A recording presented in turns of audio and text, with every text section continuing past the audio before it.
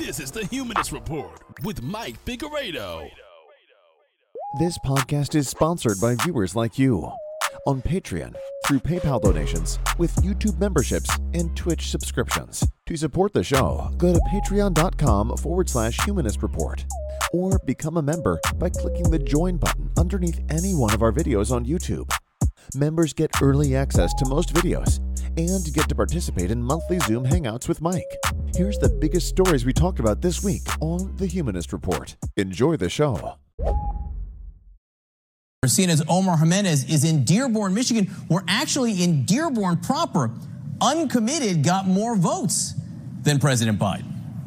That's right. I mean, look, here in Dearborn's home to one of the largest Arab American communities in the country, and the Vote Uncommitted movement was led by Arab American activists over their disagreement with how President Biden is handling the Israel-Hamas war. And as you mentioned, yes, when you look at unofficial results coming from the city of Dearborn, Uncommitted beat Joe Biden 56% to 40%. Now, that's within a total of 11,000 votes. But when you expand that data countywide, here, that number is over 25,000. And when you look statewide, over 100,000 people voted uncommitted. Now, President Biden still did win this primary by a large margin, but when you look at the margin that he won Michigan by in 2020, that was around 150,000. So obviously a sizable margin there. And the goal of those that are leading this uncommitted movement was to send a message that President Biden needs to be doing more to push towards a permanent ceasefire.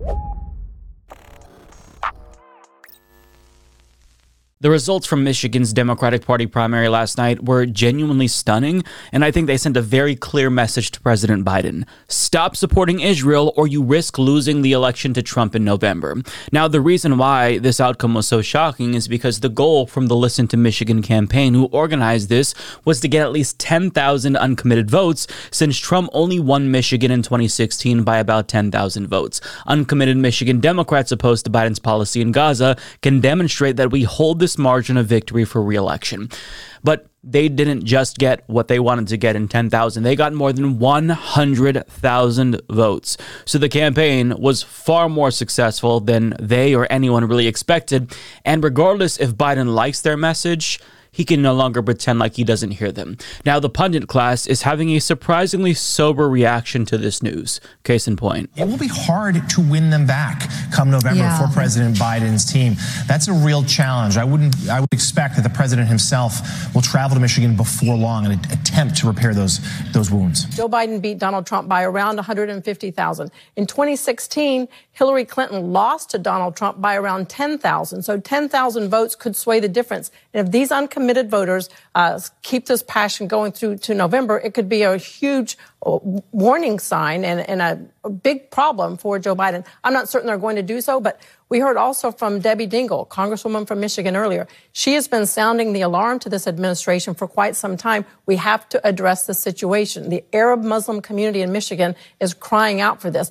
And the younger community in Michigan is doing so as well. And if he is going to really address this situation, he needs to do something much more serious than throwing out a possibility of a ceasefire in an ice cream shop. It must be much more organized, and it has to include a ceasefire and releasing the hostages. For the uncommitted people, this is about flexing their muscles and showing the Biden campaign, look how many of us there are. This is Michigan. You will either win Michigan or lose Michigan based on how you act towards us. That's the message they are trying to send. And that message has been sent and received.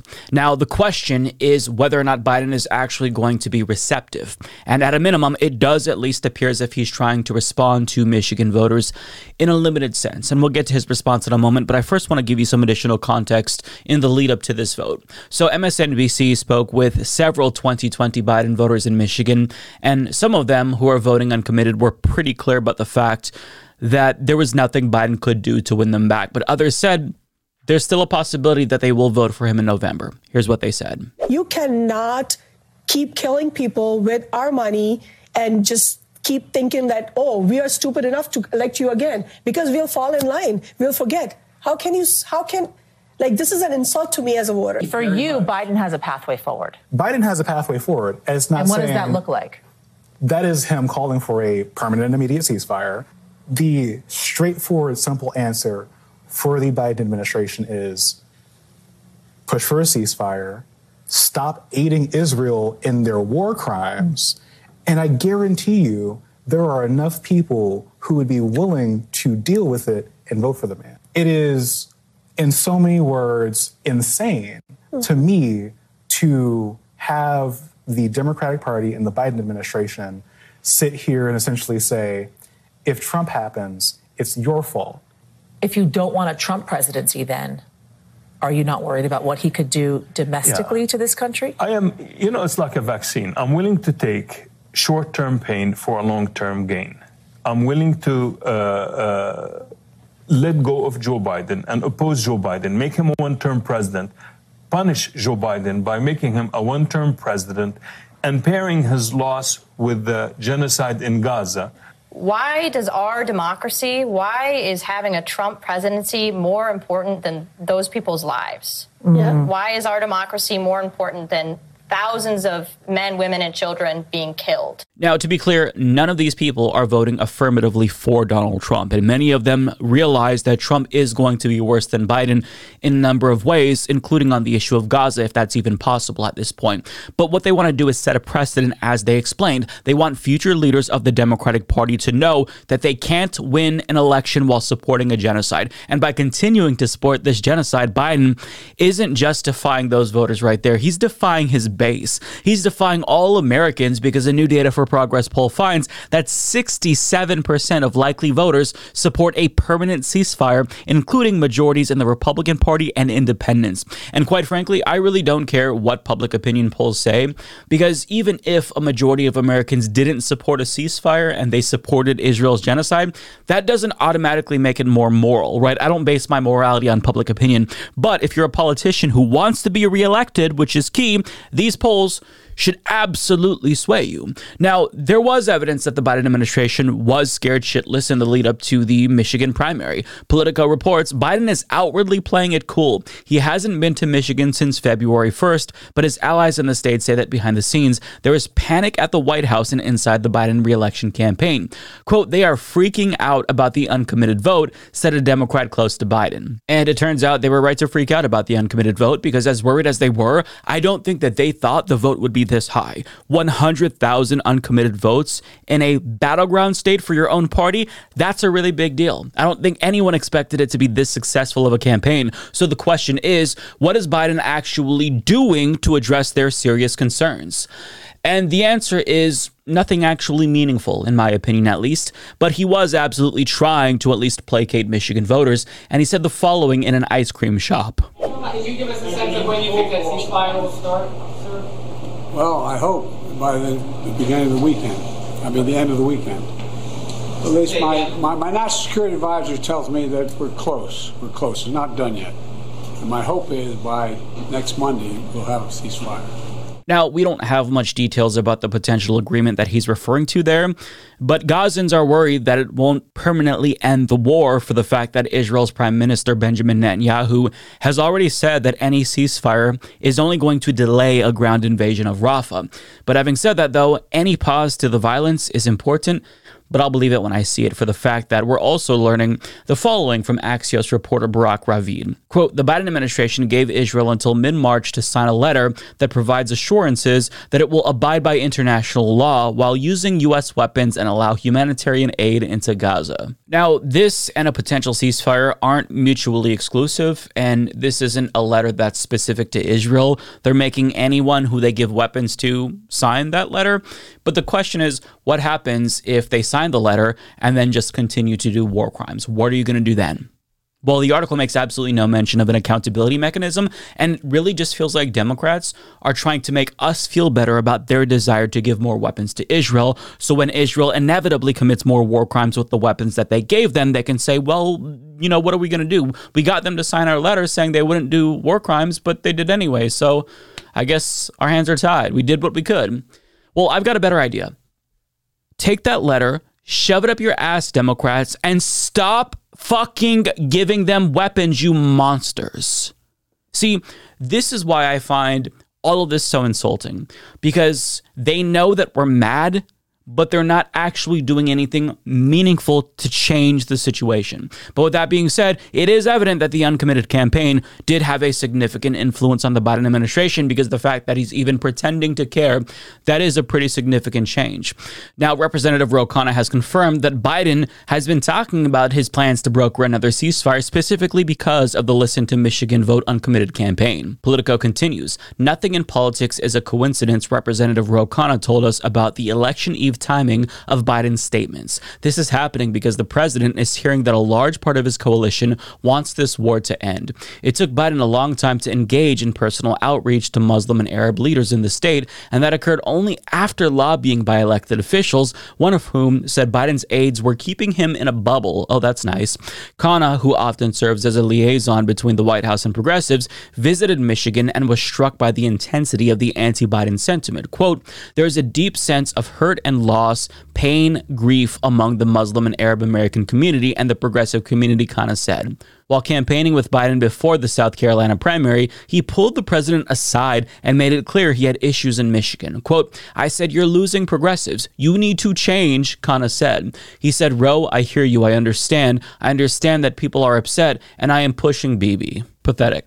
Now, that comment is obviously disingenuous because, again, he's pretending as if he is powerless in this situation when he is literally giving Israel weapons that they are using on innocent civilians. And on top of that, he is shielding them from accountability on the UN Security Council by repeatedly vetoing ceasefire resolutions. So he is lying. He's full of shit. Former prime ministers listened when former presidents demanded them to stop. One prominent example being Ronald Reagan, of all people. So the fact that Biden hasn't made the same exact demands and hasn't taken the same course of action as his predecessors tells us that he is choosing to let the genocide continue. It's a choice. And he can continue to do that, but he shouldn't expect people to believe him when he says he's serious about wanting Bibi to stop, so long as he continues to do what he's doing, supplying them weapons and shielding them on the UN. Now, unfortunately for him, the anti-genocide portion of his base is very politically savvy. So him leaking stories to the press about him supposedly calling Netanyahu an asshole and privately stressing his concerns to him isn't going to make this go away. But while he's at least trying to make it seem like he cares about the concerns of Michigan voters, there was a simultaneous counter effort underway by Democratic elites to try to dissuade them who were prepared to vote uncommitted with very deceitful scare tactics. So last week, John Fetterman went on MSNBC and claimed that anyone who is daring to criticize Biden is effectively a Trump supporter. And on Sunday, Michigan Governor Gretchen Whitmer echoed basically the same sentiment about Listen to Michigan's Vote Uncommitted campaign. And here's what she said. Any vote that's not cast for Joe Biden supports a second Trump term. Wrong. Voting uncommitted doesn't help Trump, it helps Biden. Because if he doesn't wake up and stop supporting a genocide, he could very well lose Michigan as well as other states. So this was a test, and he failed that test. 100,000 uncommitted voters in a swing state is a very big deal. And if they don't take this seriously, they're going to lose. But I mean, that was a strategy for some Democrats before the vote.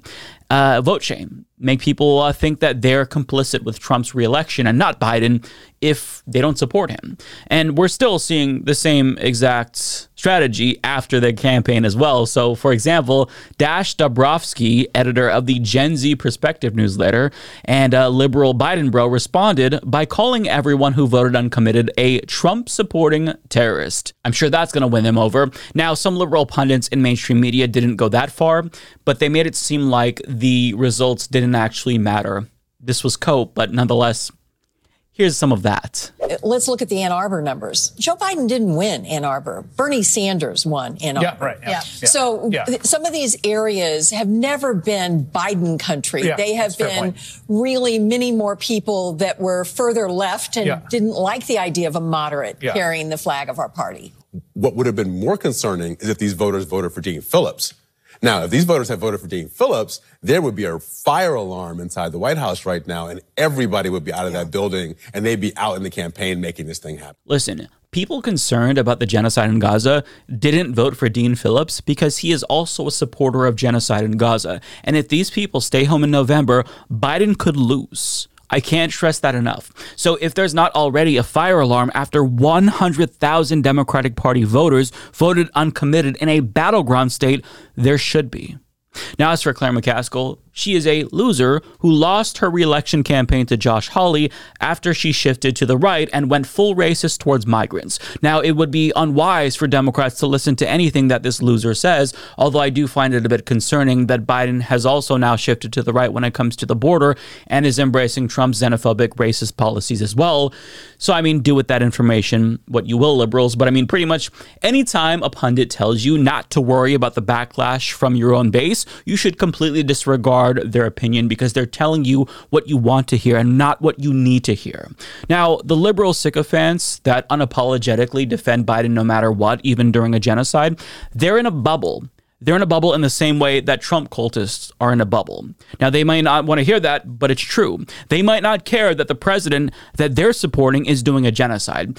But a significant portion of voters that Biden needs do care. They might not care, but there's a lot of people that he needs to win that do care. And they can pretend like criticism of Joe Biden is a threat to democracy, but in actuality, criticism of Joe Biden is needed right now to save democracy. And this was the message from surrogates of the Listen to Michigan campaign. Take Rashida Tlaib, for example. I was proud today to walk in and pull a Democratic ballot and vote uncommitted. We must protect our democracy. We must make sure that our government is about us, about the people. When 74% of Democrats in Michigan support a ceasefire, yet President Biden is not hearing us. This is the way we can use our democracy to say, listen to Michigan, listen to the families right now that have been directly impacted, but also listen to the majority of Americans who are saying enough. No more wars, no more using our dollars to fund a genocide. That's the bottom line right there. The reason why she's saying democracy is at stake is because multiple polls show Biden is losing to Trump in Michigan, largely because Biden has lost the support of young people and Arab Americans due to his complicity with Israel's genocide in Gaza. Now, this Vote Uncommitted campaign confirmed that the polls were not lying. So Biden has two options. Either immediately stop supporting Israel's genocide in Gaza or risk losing the election to Trump in November. The choice is his. And if he doesn't take their concerns seriously and ends up losing, if it's not already too late, it's going to be his fault. And his fault alone, despite what Democratic Party loyalists try to say. You can't scapegoat voters here when he had months to change course but refused to do so. There's been a lot of talk about the uncommitted vote in Michigan on Tuesday's primary, and before the vote, there were reports that the Biden administration was, quote, freaking out about it. But I mean, after 101,000 people voted uncommitted, we've all been pretty curious to hear what they think now, because if they were freaking out before the vote, they've got to be freaking out now. And we finally got a response, and it is genuinely astonishing that this is their response to disillusioned voters in Michigan. So campaign co-chair for Biden's 2024 campaign, Mitch Landrieu, says, quote, "We are going to continue to talk to them and then ask them to think about the choices and what the consequences are about electing somebody who wants to have a Muslim ban." In other words, you have no choice but to support Biden in November because you have nowhere else to go. You're not going to support Trump. We know that, so it's either genocide with Biden or genocide and a Muslim ban with Trump. So shut the fuck up and accept your choices.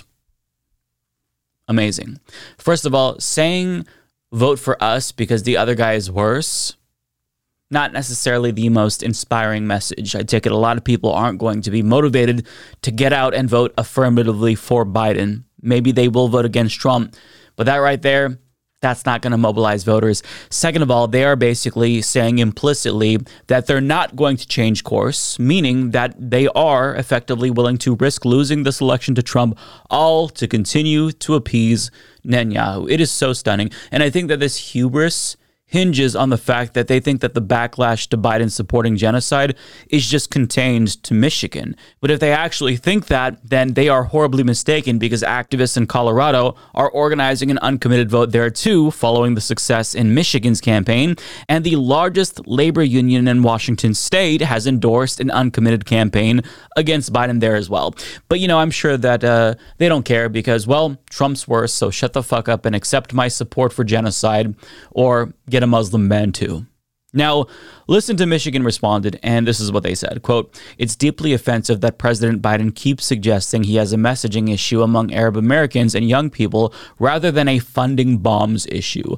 Biden's re-election chances will be judged by how much of Gaza is left standing by November. It is our hope that Biden chooses the people of America over sending Netanyahu a blank check for war and occupation." Yeah, well, I'm not holding my breath. Now, remember that ceasefire that he said that he was trying to broker when he was in an ice cream shop before the vote took place? Well, he's already throwing cold water on that.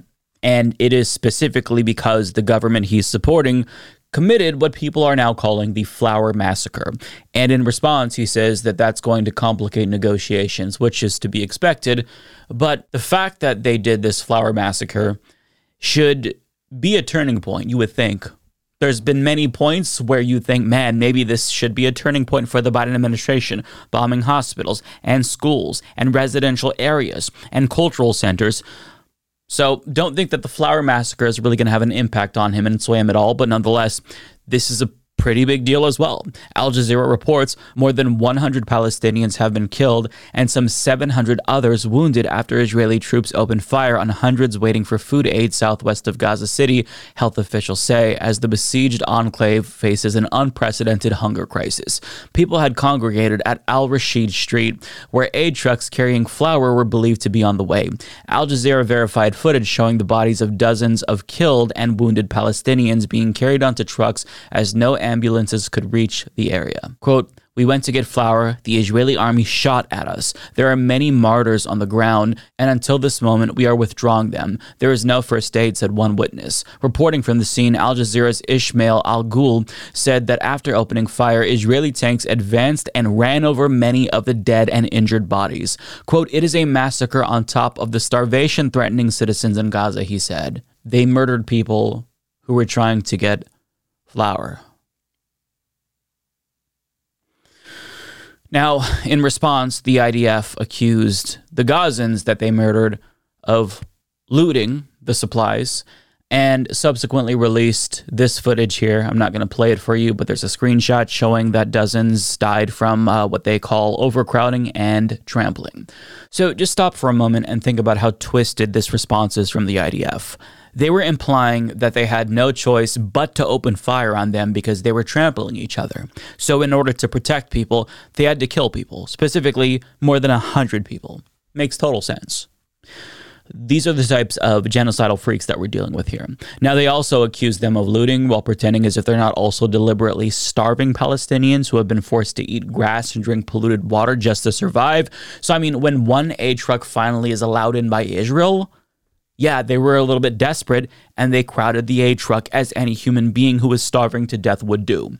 But to put things into perspective, I want to play a clip from Melanie Ward of the organization called Medical Aid for Palestinians, because what she says here about what's happening is chilling. Just explain first to our viewers why aid isn't being allowed in. Where is the aid? It's very simple. It's because the Israeli military won't let it in. We could end this starvation tomorrow very simply if they would just let us have access to people there, but it's not being allowed. This is what they said on the 7th of October. Nothing will go in, and so it remains the case. And for people in the north of Gaza, it's even worse because no food is reaching them anymore. And so my own staff, my own colleague Abir, has been eating animal feed. And horrifyingly, the food that they were eating, which is food for horse and donkeys, is now running out, and now they're eating birdseed. The statistics also tell their own story. 1 in 6 children under the age of 2 in the north of Gaza are now acutely malnourished. This is the fastest decline in a population's nutrition status ever recorded. And what that means is that children are being starved at the fastest rate the world has ever seen. And we could finish it tomorrow. We could save them all, but we're not being able to. We're witnessing the fastest decline in a population's nutrition status ever recorded. Again, all of this is purposeful. Israel is choosing to starve Gazans. It is all deliberate.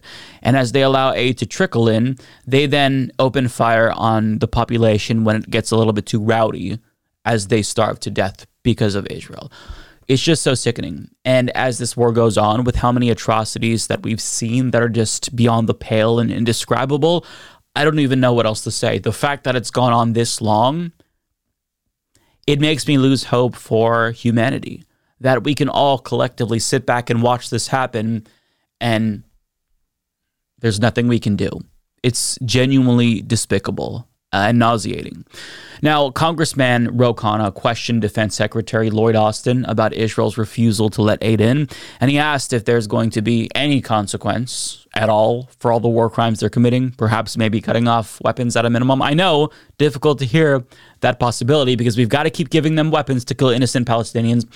But as you're going to see, Lloyd Austin had no good response because there won't be any consequences. Let's watch. Cindy McCain, the head of the World Food Program, has said that the Palestinian children are starving.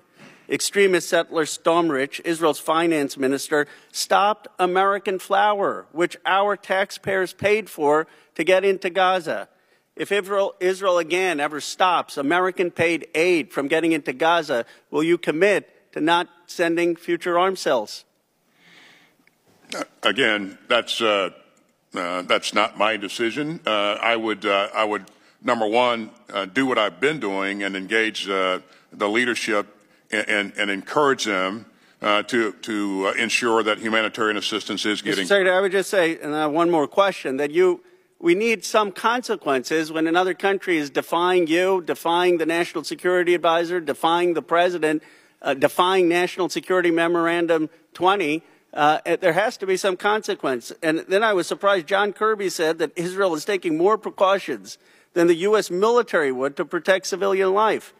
Mr. Austin, Secretary Austin, isn't that statement inaccurate given Israel has used hundreds of 22,000-pound dumb bombs when there were no place for civilians to go? Would the U.S. government ever target terrorists with 2,000-pound bombs in a densely populated area? Well, it depends on the situation, and again. But have we done that? Use 45% of bombs that are unguided, or a 2,000-pound bomb? Do you really think that the Israeli government military is taking more precautions than the United States military would? I think, just based upon the results in terms of the significant loss of life. Gentleman's time's expired. Now, he was also asked about whether or not weapons to Israel would be cut off since they're using them to commit war crimes, and knowingly giving weapons to a state that is using them to commit war crimes is a violation of international law. And of course, Lloyd Austin didn't give a direct answer to that, even though at the start of that exchange, he admitted that Israel has killed more than 25,000 innocent civilians. But doesn't matter.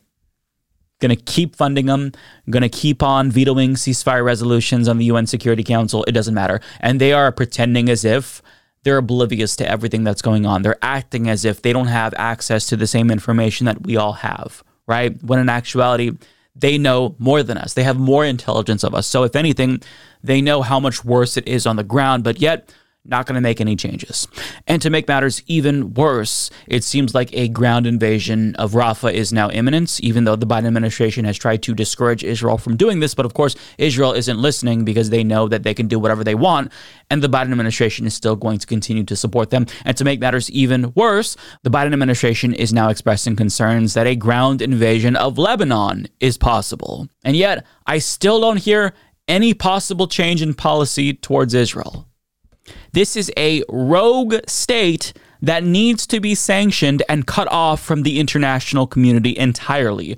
But we can't even get the U.S. government to agree to stop sending them more weapons that they're using against innocent civilians. What the fuck? It's just so frustrating to see them play dumb and to tell us to shut the fuck up when we criticize Biden over this. If you are somebody who is trying to scold anyone for speaking out against this, shame on you. If you're a Biden supporter, you can vote for him because we all acknowledge that Trump is worse. But if you tell people, don't you dare criticize him, you really need to look in the mirror because maybe you're in a cult just like MAGA supporters. But, apparently you have to let Biden continue to use our tax dollars in perpetuity to support this. Otherwise, you clearly haven't thought through the consequences of electing somebody who wants to have a Muslim ban, right, Mitch Landrieu? It's so frustrating, so disheartening to see this. Again, voters are warning him months in advance that they will not vote for him if he continues to do this. They can choose to take that threat seriously or disregard it. It's up to them, right? Nobody can make them do anything. But they don't get to blame voters if they lose in November.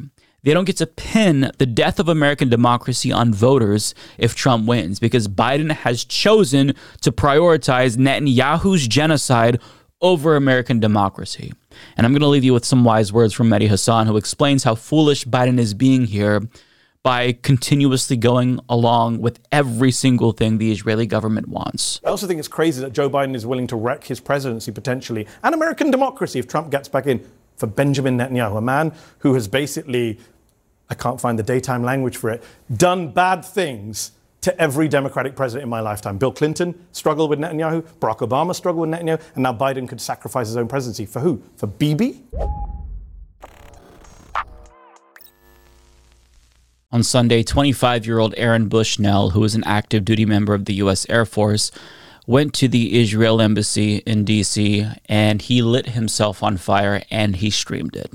And these were his last words, quote, "My name is Aaron Bushnell. I'm an active duty member of the United States Air Force, and I will no longer be complicit in genocide. I'm about to engage in an extreme act of protest, but compared to what people have been experiencing in Palestine at the hands of their colonizers, it's not extreme at all." Now, I'm not going to play the video for you because it would violate YouTube's terms of service, but it's out there if you want to watch it. But I do believe it's my responsibility to make sure that his message is heard far and wide. And his last words were incredibly important. That was the last message that he shared, but it's not the last thing that he said before collapsing. Brett Wilkins of Common Dreams describes the incident. Quote, "Get on the ground, you fucker," someone, presumably an officer, can be heard saying in the video as Bushnell screams and writhes in agony. He managed one final garbled yet unmistakable shout of "Free Palestine" as his body was engulfed in flames. And he was yelling Free Palestine" over and over and over again until he no longer could. But with his last breath, he spoke out on behalf of Palestinians facing extermination at the hands of a genocidal Israeli government that is being fully supported by our government. And he did this to make sure that his message, that message, could not be ignored. As Abby Martin put it, Aaron Bushnell is the second person to self-immolate over the Gaza genocide. The first was a woman whose name we do not know because her story was buried. Our monstrous rulers are forcing people to engage in the most extreme, desperate act of political protest just to be heard. And that's really what this is about, right? Media just isn't doing a sufficient enough job of informing the American public about the severity of the atrocities being committed in Gaza. And to the extent that they do cover it, major outlets such as the New York Times and the Washington Post have published coverage that is biased towards Israel, and this isn't me saying this. This was proven by an investigative report published by The Intercept. So Bushnell wanted to force the media to pay attention by doing this extreme form of protest, because in theory, you can't talk about his actions and what he did here while ignoring his words. But media certainly tried. For example, Asal Rod, a scholar in Middle East history, writes, 4 major news outlets have almost the exact same headline for the self-immolation of 25-year-old Aaron Bushnell. Not one of them mentions the words Gaza or genocide, the reason for Aaron's protest, or the word Palestine, his last words spoken. Now, you can see the examples that she provided here. New York Times says a man set himself on fire outside of Israel embassy in Washington, the police said. CNN says U.S. airman sets himself on fire outside of Israeli embassy. Reuters, U.S. airman sets himself on fire outside Israeli embassy in Washington. And the Washington Post says active duty airman sets himself on fire outside D.C.'s Israeli embassy. None of them actually mentioning what she said. Gaza, Palestine, genocide. Now, another one shared by Waleed Shahid here from CBS. Breaking. An active duty U.S. Air Force member has died after he set himself on fire outside the Israeli embassy in Washington, D.C. on Sunday, officials said. Now, Waleed adds, how would American media cover a Russian soldier self-immolating in Moscow to protest Putin? It would probably mention a reason for the tragic act of defiance in the headline. But it gets worse because Mike Elk shared a screenshot from an NPR article. There's a line that reads, as of Monday morning, NPR was not able to independently verify the man's motives. Now, Mike tagged them, letting them know what his motives were. He was literally shouting Free Palestine as he burned to death. What more do you need? So the stunning level of ignorance that we're seeing, regardless if it's winning or unwinning from media, does a disservice to people who they're supposed to be informing. These headlines suggest that Bushnell's self-immolation occurred in a vacuum. And if you didn't read past the headlines, you'd likely assume that his action wasn't actually a form of political protest. You just think that he was mentally ill. And this is actually how some outlets are reporting on this, implying that he was mentally ill even when they share his dying words. Take MSNBC, for example. Yesterday, 25-year-old Aaron Bushnell of San Antonio, Texas, the active duty airman in the U.S. Air Force who set himself on fire outside the Israeli embassy in an apparent protest against the Israel-Hamas war, has died. That identification made by Metropolitan Police here. Bushnell filmed his own self-immolation on his cell phone, yelling, "Free Palestine," before collapsing to the ground outside the embassy. He was rushed to the hospital for treatment, but later succumbed to his injuries. And if you or someone you know is in crisis, call or text 988 to reach the suicide aid. Now, look, I'll never be mad at anyone for sharing information that could help someone experiencing a mental health crisis, because that is important. And I'm thankful that they did share his last words. But to make this about mental health and imply that this is what that's about kind of misses the point. And Brett Wilkins shared a couple of examples of tweets in his article from people who explained why that angle is so tone deaf. For example, Joshua Frank of Counterpunch writes, "Please stop saying Aaron Bushnell was mentally ill. The real mental illness is witnessing a genocide taking place and not doing a thing to stop it." Also, Joseph Azam adds, "American media won't question the mental health of those who gleefully blow up neighborhoods full of children and hunt, humiliate, torture, and kill for sport, as we see with the IDF. That isn't viewed through a lens of dysfunction, but protesting it by self-immolation? Of course." Raphael Shimonov writes, "Notice after Aaron Bushnell burns himself alive to protest Israel, how everyone cheerleading Israel's carpet bombings of Gaza have overnight become mental health experts. They learned it from the NRA after mass shootings of children. That's who they've become, and worse." Yeah. So shifting focus from Bushnell's protest and his final words to a conversation about his mental health, that is a form of obfuscation, and it allows the media to conveniently not address the elephant in the room, the reason why he's protesting in the first place. But I don't want to pretend like all media coverage was bad, because even though CNN's written headline purposefully omitted really important context, their on-air coverage did a surprisingly good job at communicating his message in a really objective manner. So let's watch that. Authorities identified Aaron Bushnell as the person who, on Sunday, set himself on fire. The 25-year-old was an active duty member of the U.S. Air Force. CNN's Gabe Cohen joins us now with the details. And Gabe, this is something that he did in protest.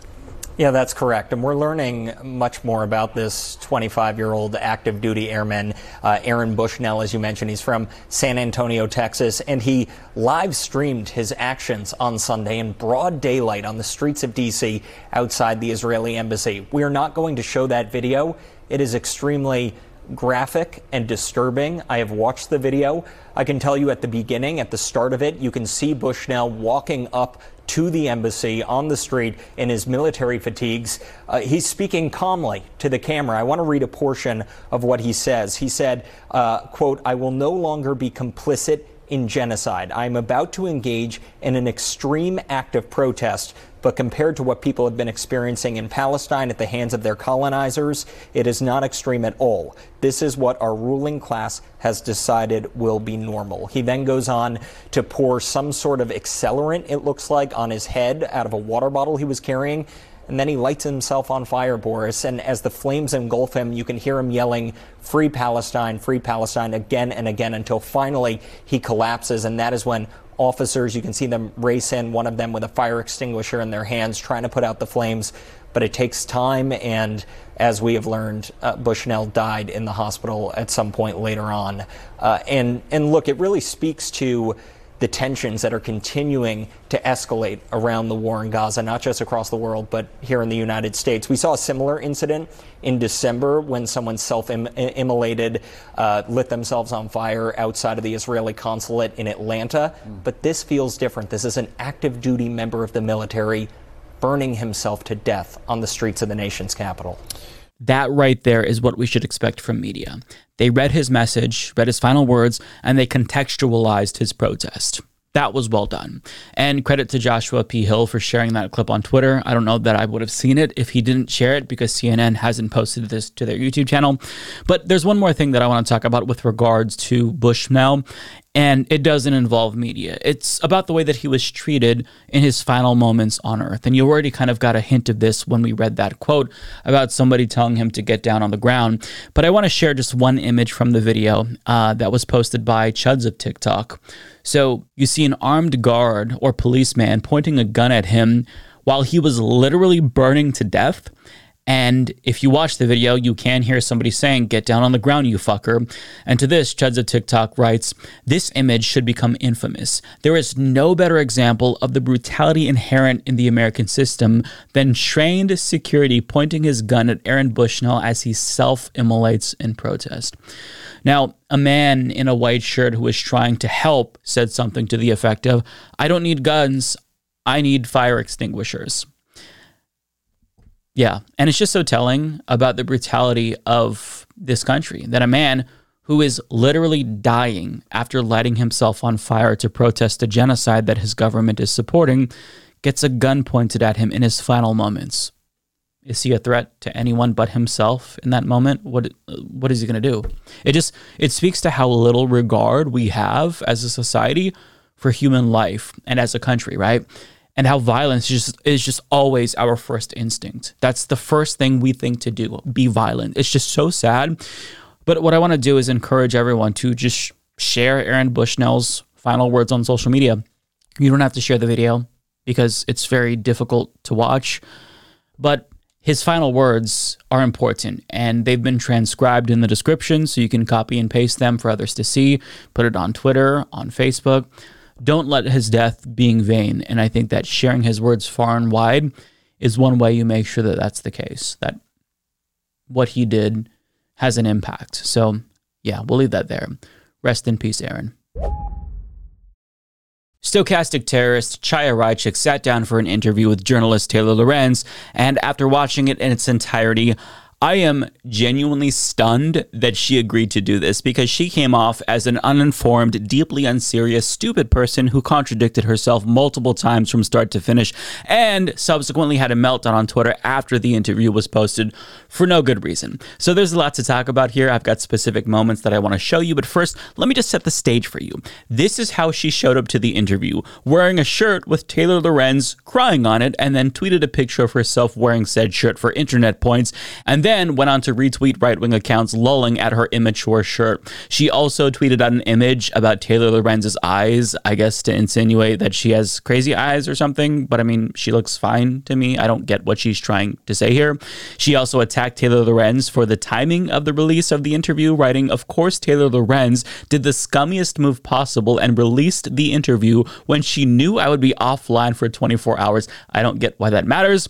She also released a summary of the interview from her personal account, and she was sure to not forget the fact that Taylor Lorenz is a, quote, lizard person, very relevant here, and she was wearing a mask. Yeah. Now, I think that Hassan Piker's reaction to the interview summarizes my feelings perfectly. Quote, "I love this interview because it's a perfect demonstration of what these weirdos look like out of their Twitter echo chamber of equally dumb reactionary followers, unhinged and very stupid." And that's exactly right. She came off as an immature, clout-hungry middle school bully who only agreed to do the interview in hopes that she could clip out one or two moments of her owning Taylor Lorenz. But unfortunately for her, the interview did not go the way that she wanted it to, as evidenced by the fact that the discourse about the interview in conservative circles is primarily centered on the fact that Taylor Lorenz was wearing a mask and not on the content of what Chaya was saying, although her shirt did get a couple of lulls that she was looking for, to be fair. But let's first get to her stochastic terrorism, because unsurprisingly, she doesn't take responsibility for any of the bomb threats that she inspired. I've noticed that you haven't necessarily publicly condemned that behavior, publicly told your supporters, listen, guys, stop calling in these bomb threats. Who said it's my followers? Do you have information that it's my followers? I guess who else's followers would it be? I don't know. So there's 300 million people in this country. So you post bomb threats follow, and you're saying it might be just unrelated people? I have no idea. We don't know who it is. It could be entirely coincidental. Who can really say? astonishing. Now, Taylor Lorenz asked her about this because a report from NBC News, quote, identified 33 instances starting in November of 2020 when people or institutions singled out by libs of TikTok later reported bomb threats or other violent intimidation. The threats, which on average came several days after tweets from libs of TikTok targeted schools, libraries, hospitals, small businesses, and elected officials in 16 states, Washington, D.C., and the Canadian province of Ontario. 21 of the 33 threats were bomb threats, which most commonly targeted schools and were made via email. Now, sure, correlation doesn't necessarily equal causation, but when we have 33 examples that follow a consistent pattern of events leading up to said violent threats, I think we can logically deduce that Rychik is to blame here. But according to her, she is actually the victim, and she actually tried to claim that journalists are responsible for death threats against her in the same way that she's responsible for bomb threats against hospitals. But the problem with this argument is it implies that she knows she's responsible for bomb threats against hospitals, and Taylor Lorenz noticed that and backed her into a corner because of it immediately. So you're against death threats against me? I'm a big, as somebody that's dealt with a lot of online harassment, I don't defend threatening to murder anyone. But I guess I'm curious, because a lot of times it comes after an attack in the media, like someone like you or another journalist. So are you saying that, if somebody posts something and then attacks follow, that person should answer for those attacks? No, that's not what I'm saying. Oh, okay. I'm saying that people like you tell me that all the time, so I'm just asking if you think the same thing. So her attempt to hypocrisy burn blew up in her face immediately, because if she accepts that media is responsible for death threats against her, then she has to implicitly accept culpability for bomb threats that she inspired, and she doesn't want to do that, so it's a bit of a conundrum. Now, a problem with her logic is that there is a difference between media reporting on public figures and public figures inciting harassment against people who aren't public figures. Taylor Lorenz tried to explain this to her, but she didn't get it because she's dumb. A lot of LGBTQ people say that your posts cause an enormous amount of pain. How does that make you feel? How does it make you feel that your reporting on me causes me pain? I feel sad for that, honestly. Yeah. So would you stop? No, I'm a journalist and you're a public figure. But I'm just talking about, these non-public figures, right? These non-public figures that are... Well, if you put yourself out there on a public platform, then you're kind of making So yourself anybody public. that posts on social media is a public figure in your mind?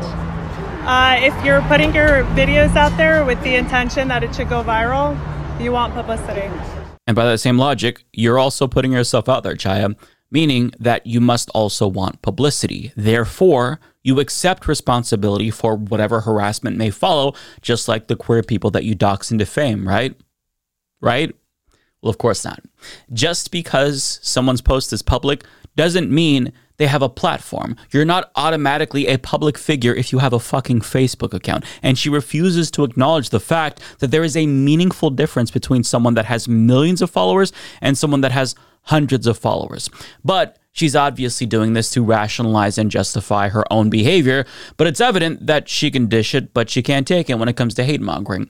But on the subject of hate, her views on gender identity is where the interview, I think, really goes off the rails, because it became abundantly clear that she's never really thought deeply about her own beliefs and doesn't really even have a coherent set of policy priorities when it comes to LGBTQ plus rights. Let's watch. If transgenderism doesn't exist, which it seems like that's what you believe, what happens to all the people living happy lives as trans people? Well, first of all, the whole trans it's based on a lie. You can't change your gender.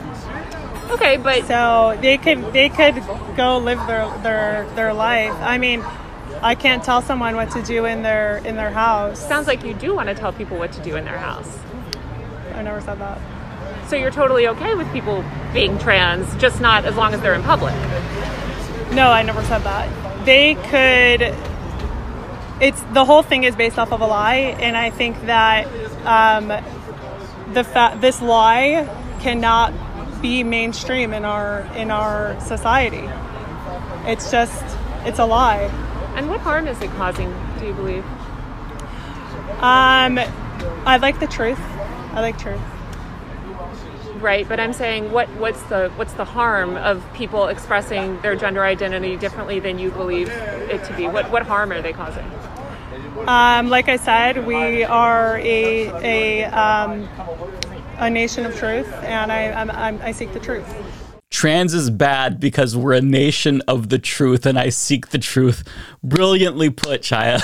Brilliantly put. And it's a little ironic coming from the person who believed the lies about the 2020 election being stolen, since she was spotted at the January 6th insurrection.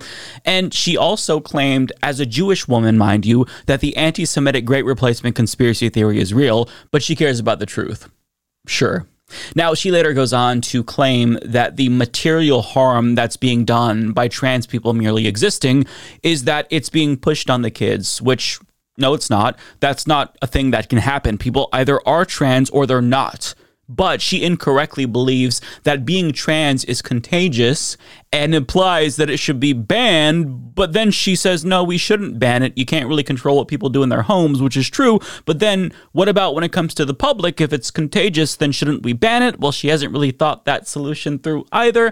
So it's stunning to see how little thought she's put into her own worldview after obsessing with trans people for years. And I guess if banning trans people from existing, including adults, isn't her goal, then what exactly is her fucking solution then? Why are you complaining constantly? Is the goal just to complain in perpetuity about trans people? Are you just bothered that they exist? It doesn't make sense, right? Now, she thinks that we're naive enough to believe that she actually doesn't want to ban trans people from existing. But I'm sorry, when she tweets out things like this, attacking a random trans guy who looks incredibly happy, by the way, she wants us to think that there are no broader implications to take away from that. She doesn't want to ban it. I don't believe that she doesn't want it to be banned, but at the same time, it's very clear that she hasn't thought through her views about this. Now, part of this to me feels like she is externalizing her own internal struggles, especially with posts like that, right? Almost like she's trying to convince herself and everyone else that that random trans guy is actually super miserable, even though he looks really happy, and she's the one who's actually happy. Because happy people obsess with queer people. People who are comfortable in their own skin obsess about what other people do with their bodies constantly, right? Yeah, they're the ones who are sad, not you. Now, she already told Tucker Carlson that she thinks that LGBTQ plus identities can be pushed onto kids because it's alluring, which is a really interesting choice of words to use that stuck with me after I heard her say that, because cis and straight people wouldn't find being trans or gay alluring unless they were tempted by it. And you wouldn't be tempted by it unless you were either trans or gay yourself, and you're just kind of fighting that battle. But I mean, it's hard to draw any solid conclusions from her comments here, because her views on gender identity range from incoherent to extreme in a leftist sense. Yeah, I said that right. Meaning that she's so anti-trans that she's come full circle and almost supports transgenderism in a way, in a roundabout way nonetheless, but in a way by calling for the abolition of gender entirely. I'm not making this up, so let me show you what I mean by this. You can't change your gender. And what if somebody said to you, you know, you're not a real woman?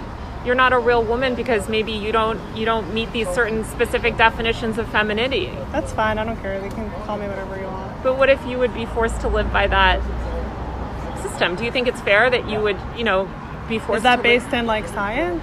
Well, I don't think any of it's really based in science. Well, it is. Gender is a social construct. Well, gender is actually made up. Exactly. Yes, we agree on this. Amazing, isn't it? Gender is actually made up according to Chaya Raichik. So go nuts, everyone. Defy gender norms because it's not real. Yeah, I mean, what she's saying is objectively true in the sense that gender is a social construct.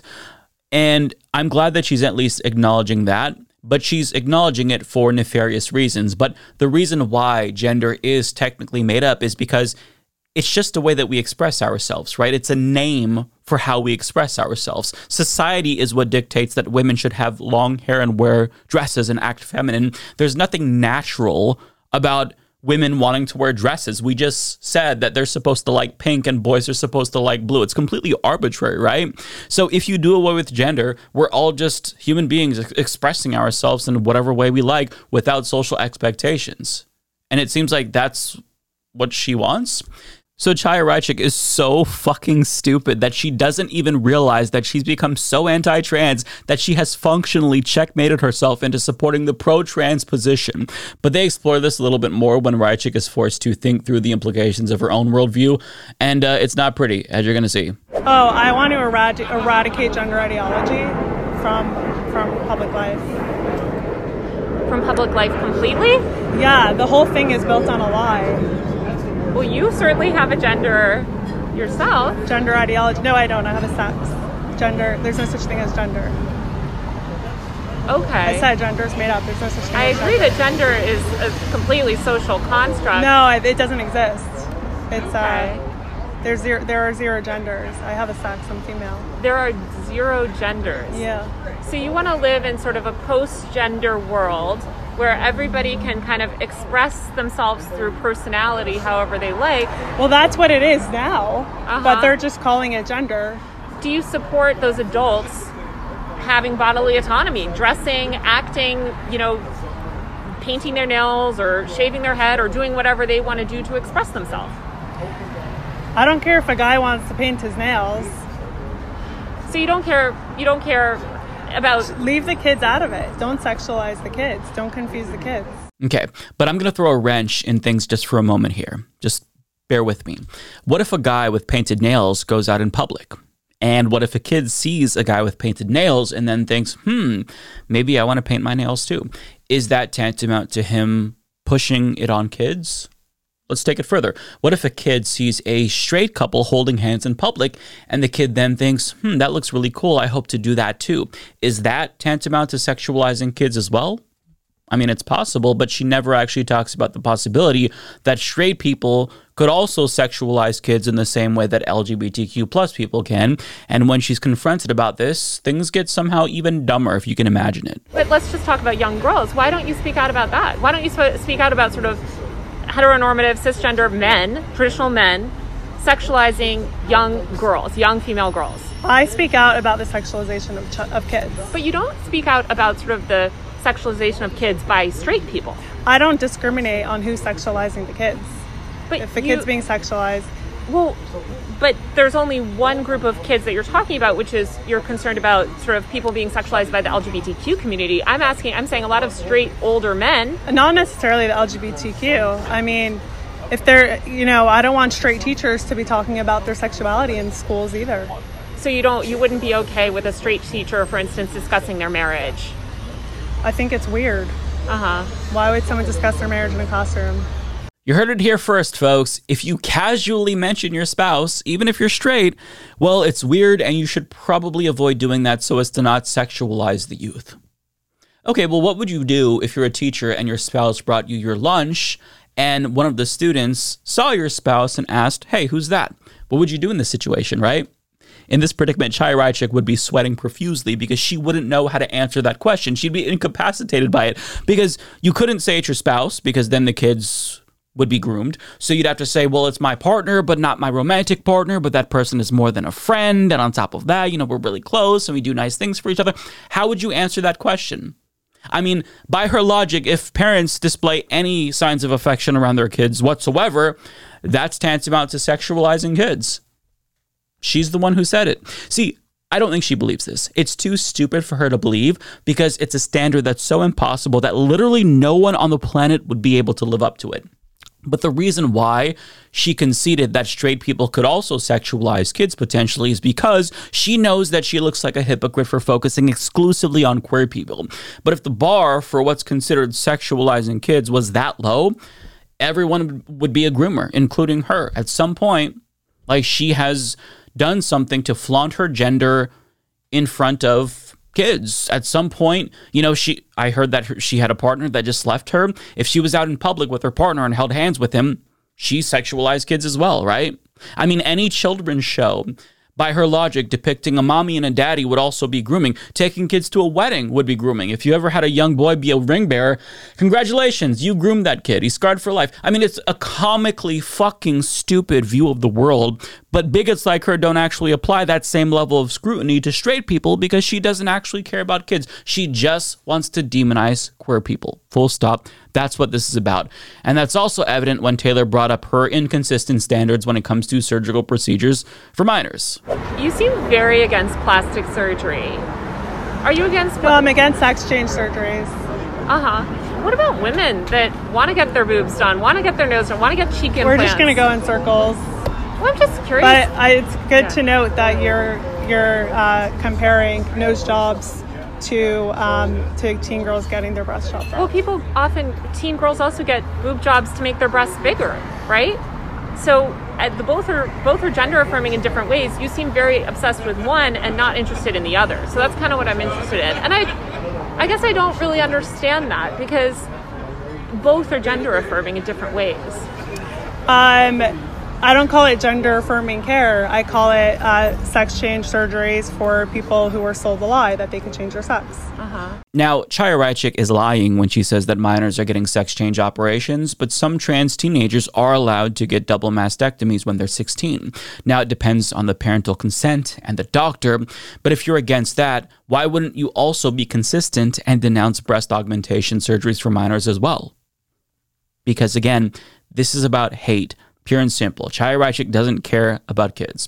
It's why her worldview is so incoherent and doesn't make any sense. It's why she can't articulate her actual positions very clearly. It's not based on a logically cohesive set of ideological beliefs. It's based on, ew, trans people icky.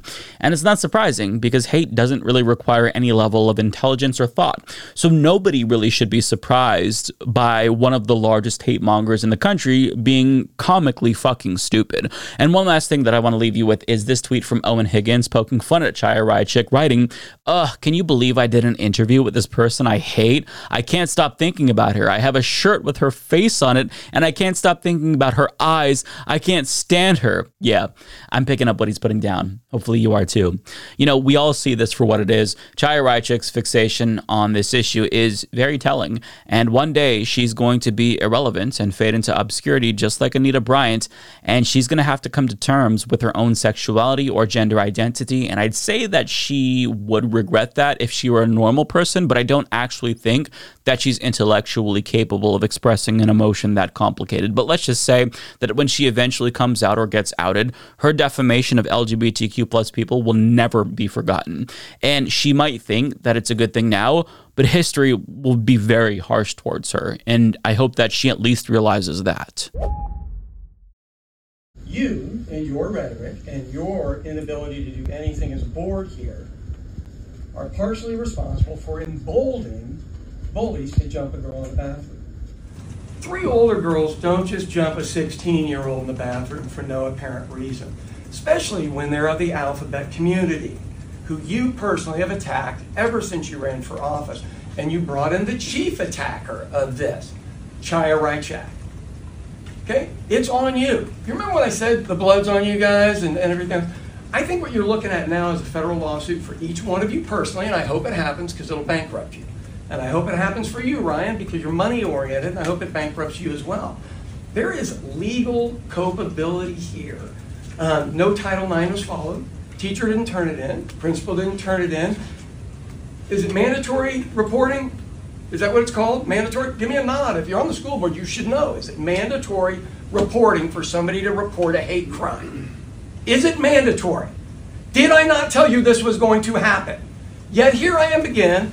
And I'm sure when I leave, your Chaya Raichik chick will tweet my stuff out again and I'll get more death threats. That's who you brought into the room. You emboldened these 3 girls yourself. Chaya Raichik emboldened these 3 girls by being on the library board. It's already difficult to be in high school.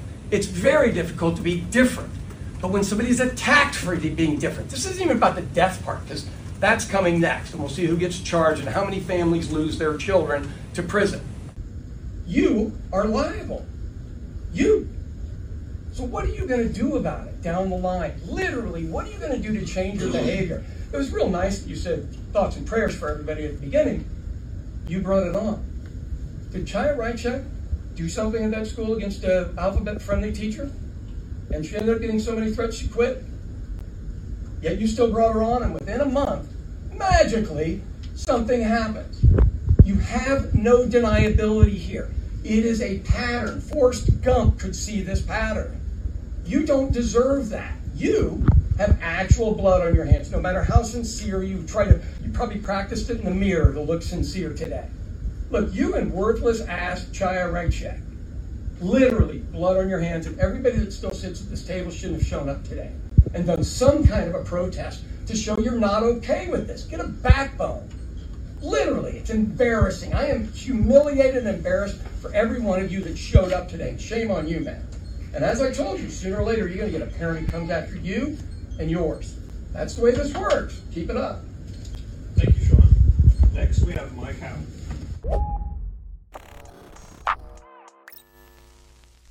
That was so incredibly satisfying to watch, and every single word that he said was spot on. That was Sean Cummings. He is the vice mayor of The Village, Oklahoma, and he's also a business owner. And we just watched him confront Oklahoma School Superintendent Ryan Walters at a public school board meeting. And as you saw, he accused them of emboldening the bullies that are responsible for Next Benedict's death. And he's right. It's not just Ryan Walters, it's also Chaya Raichik. And the reason why he's so worked up is because he was proven right when he didn't want to be. So before Next Benedict died, guess what happened? He was right there at the school board meeting in January saying it's a very, very bad idea to put someone like Chaya Raichik in this position of power when she has no experience and doesn't even live in the district. And not to mention, she literally poses a danger to children. Take a look. You took somebody that threatened our children, literally threatened our children. You have no plausible deniability if it happens again. Any of you in this room that tolerates this kind of behavior out of your boss, it's on you too. Yes. What happens when somebody actually does the bomb? What happens? Plausible deniability for any of you? No, everybody knows who she is. Everybody knows who she is.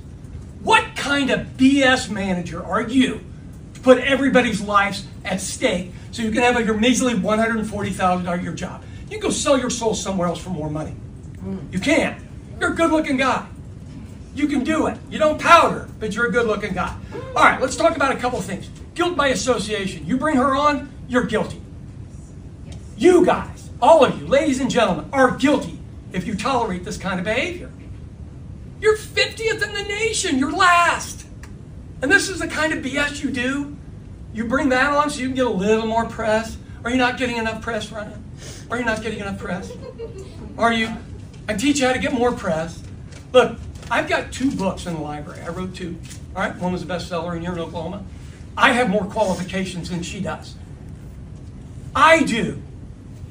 Come on, man. But you're going off the cliff. This isn't even funny anymore. Because I tell you what, the parents in the school where that bomb goes off, going to have some problems with you. Now, he was referencing the fact that Chaya Raichik's targeting of teachers in schools has led to harassment and even bomb threats. And after he told them about that, NBC News released a report detailing 21 different incidents where bomb threats were made against schools and hospitals following a post about them by Chaya Raichik. So his point was that what happens when one of these bomb threats is no longer just a threat? What if there's an actual bomb? Because somebody gets so worked up that they take action and become violent? What if a teacher that she targets leads to one of her unhinged followers actually following through on their threats of violence? We're talking about people's children here. This isn't a game. Chaya Raichik incited harassment against Next Benedict's teacher, accused him of grooming, for daring to tell LGBTQ+ youth that he would accept them even if their parents rejected them.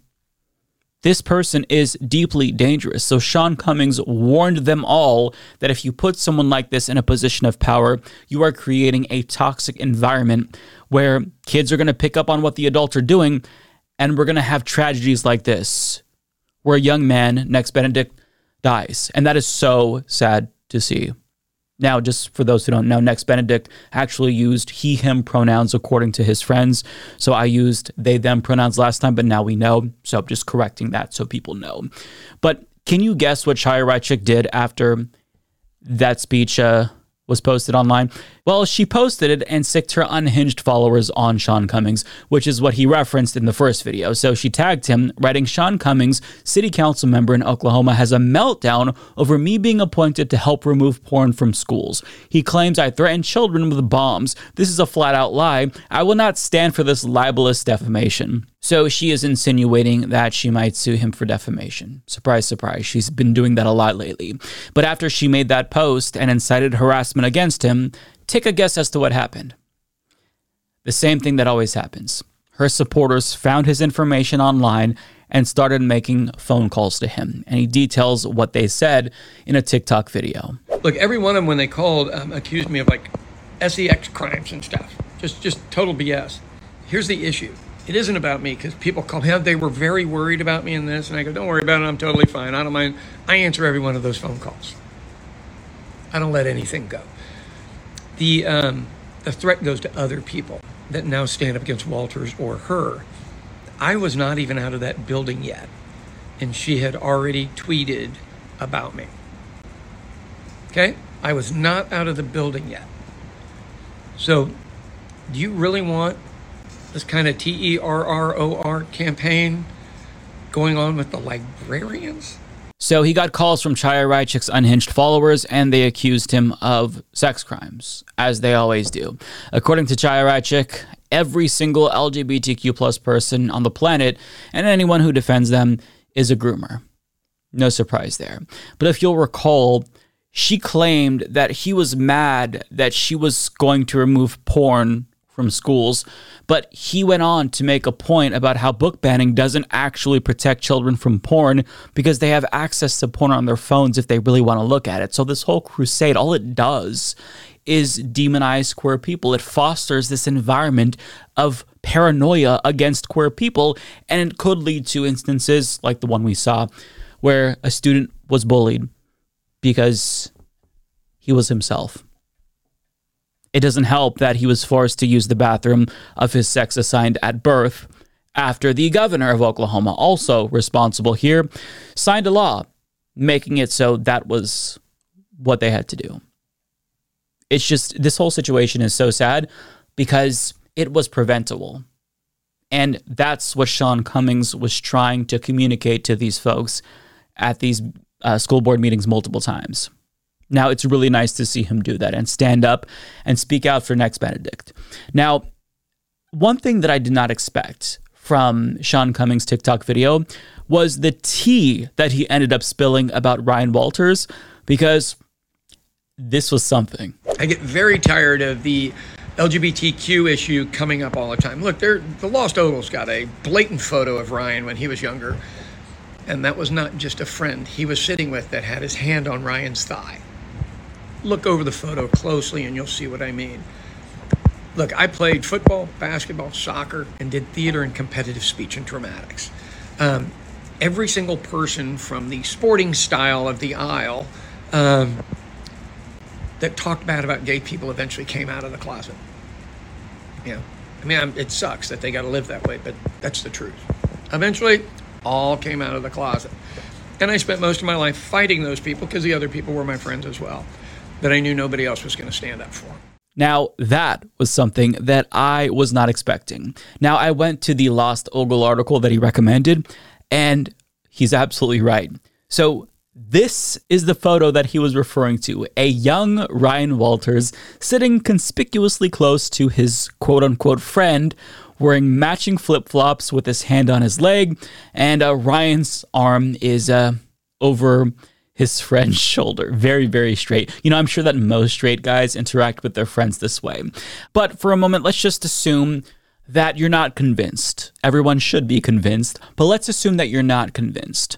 Well, there's another photo from the same article that is even more incriminating. A photo of young Ryan Walters and, wait for it, Taylor Swift. He is dead to rights here. Now, sure, it is the case that a straight man can also be a fan of Taylor Swift, but there's a difference, and I can't really explain that difference, but I just have to show you. So this is a photograph of a heterosexual man posing for a photograph with Taylor Swift. This is Corin, Kyle's friend, and there's nothing like inherently gay about this, and you could just tell. But when you compare that with the photograph of Ryan Walters, you know, you can't really describe why this is so gay. You can't articulate how it's more gay, but when you see it, you just know, right? So this entire crusade that he's doing against queer people makes so much more sense now. And I'll be honest, when Chaya Raichik shared this photo of the two of them, it was pretty obvious to me that this man was born with the gay gene. Now, I wasn't 100% sure, but with a confidence level of 95%, you know, there was a non-0% chance I thought that this man, like Chaya Raichik, is externalizing his internal struggle. But, I kept that to myself because people often say that I tend to accuse everyone who's homophobic of being gay, and I think that that's a fair criticism to make of me. But in my defense, I'm also 100% correct. I'm sorry, but when you know, and I just know. I have an impeccable gaydar, and I think I've only been wrong like once or twice in my entire life. And nothing sets off my gaydar more than someone being overtly homophobic and obsessing over queer people to the point that they make that their entire personality. That to me is incredibly suspicious. That to me is weird. That doesn't scream, I'm confident in my own gender identity or sexual orientation. But yes, with that being said, it is true that some people are just hateful for the sake of being hateful, and they're not externalizing an internal struggle. For example, I don't think that Ben Shapiro is gay, even though he is a massive homophobe, or Jordan Peterson, or Matt Walsh, although it's evident that he does have some other weird sexual hang-up that he hasn't dealt with yet. But not everyone who's hateful is gay. But if you are genuinely hateful and you think that LGBTQ plus people are icky for some reason, you should know that a lot of us are going to suspect that you are what you hate if you get a little bit too loud, become a little bit too conspicuous, as Chaya Raichik and Ryan Walters have. As for Sean Cummings, I just want to say that I'm so thankful for someone like this who is willing to show up and confront people who pose a threat to LGBTQ plus youth. What he's doing is incredibly important, and that right there is what a true ally does. And in his TikTok, he even mentions how Democrats aren't doing enough to counter the right's anti-LGBTQ plus hate campaign, and I think he's right. So people like him, they give me hope, because even though he's not part of this community and doesn't have to care, he still does. And I think we can all learn from people like him on how to be better allies and actually show up for marginalized communities that we're not a part of. So we'll leave that there. The Republican Party has been desperately trying to convince voters that they are not against IVF ever since Alabama's Supreme Court announced the decision that led to the effective ban statewide of the procedure. Now, as they say they support IVF, well, the problem is that more than 100 of them sponsored legislation, at least in the House, called the Life at Conception Act, which would effectively ban the procedure nationwide. But they had the opportunity once and for all to show how supportive they are by supporting legislation in the Senate that would protect the procedure nationwide. And guess what they did? Just take a guess. They blocked it. Of course they did. Specifically, Mississippi Senator Cindy Hyde-Smith blocked it. But don't you worry, because she still assures everyone that she definitely supports IVF. But don't take it from me. I support the ability for mothers and fathers to have total access to IVF and bringing new life into the world. Well, thank goodness she supports IVF. I had my doubts after she blocked that legislation, which would have protected the procedure nationwide, but she said she supports it, so awesome. I believe her, definitely. So, what exactly, though, is the problem with this legislation? Because if you say you support IVF and this legislation protects it, then what are we doing here? Now, she's going to argue that even though she definitely supports IVF, this bill in particular, it just goes too far. And now I'm going to let her explain her concerns. The bill's expansion definition of artificial reproductive technology sweeps in much more than IVF and has far-reaching implications. It would legalize human cloning. It would legalize commercial surrogacy, including for young girls without parental involvement. It would legalize gene-edited designer babies and lift the federal ban on the creation of 3-parent embryos. It would legalize the creation of human-animal chimeras. Oh, okay. I see. So we're going to get real fucking stupid today, aren't we? We definitely don't want a bunch of human-animal chimeras, as she called them, running around now, do we? Oh my God, this country is so fucking stupid. Our empire is dying. What the fuck, man? That's a U.S. senator, a person in a position of immense power, shrieking about the possibility of human-animal chimeras. Sorry, Americans, no reproductive health care for you because one Republican dumbass is worried about cloning and human-animal chimeras. And it's a real concern, so you don't get to have any rights. Sorry. I'm exhausted. What am I supposed to say? How am I supposed to give you any political commentary that's interesting or insightful? That's what we're dealing with. I don't think we need, a comprehensive breakdown. I don't think we need to analyze what she's saying or try to interpret what she's saying in good faith. She's just a dumbass, man. She's talking about human-animal chimeras. What are we supposed to say about that? Now, I feel like I shouldn't have to say this, but obviously she's lying. She might not be lying. She could be just that dumb, but this is not true. But she's trying to find a reason to oppose this because she actually does oppose IVF, but she can't say that because it's perhaps an even more unpopular position than their stance on abortion. So she's now forced to be opposed to this legislation under the pretense of designer babies and human-animal chimeras. I still can't get over it. Holy shit. I have no hope for this country.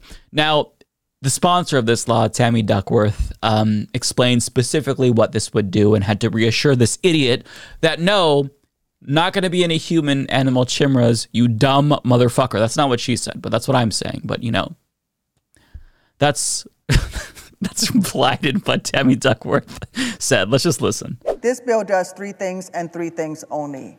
It protects the right of individuals to seek assistive reproductive technology without fear of being prosecuted for seeking that technology. It preserves the right of physicians to provide that assistive reproductive technology without fear of being prosecuted. And it also allows insurance companies to cover assistive reproductive technology. That is all that it does. Well, of course, Tammy Duckworth wants you to think that she doesn't support human-animal chimeras running around. We're on to you, Tammy, or should I say Daffy. I shouldn't publish this video. We're talking about human-animal chimeras, man. What the fuck are we doing? And it's chimeras, okay? I don't want to end up saying what she's saying because I don't want to inject more stupidity into the discourse. But now, listen, this is Republicans once again just handing Democrats a huge gift, right? And Democrats, they're rightfully pouncing on this opportunity gifted to them by these idiot Republicans. For example, Ron Wyden tweeted, "I wish I could say I'm surprised. Senate Republicans just blocked our attempt to pass Senator Duckworth's bill to protect nationwide access to IVF. Republicans will stop at nothing to deny women in America their fundamental rights and freedoms." Senator Elizabeth Warren, a suspected human snake hybrid, all of my Bernie bros are going to recognize that reference, says Republicans just blocked Senator Duckworth's bill to protect IVF. "I'm furious. So many families desperately need these services to help them have a baby. This is a direct consequence of Donald Trump overturning Roe and exposes Republican politicians' hypocrisy on IVF." Mazie Hirono says, once again, Republicans have shown their true colors, blocking passage of Senator Duckworth and Patty Murray's bill to protect IVF access nationwide. Republicans are claiming to support IVF while voting down the very bill that would do that. Actions speak louder than words. Yeah, so they're saying what they need to say here. And really, the only thing that gives me hope that this election isn't going to be a blowout for Republicans after the Democratic Party's base is disillusioned with Biden's support for Israel's genocide is the Republican Party's continued fumbling on the issue of reproductive health, right? That is a mobilizer. Their opposition to abortion and now their opposition to IVF, that is going to get a lot of people off their asses to vote affirmatively for Democrats.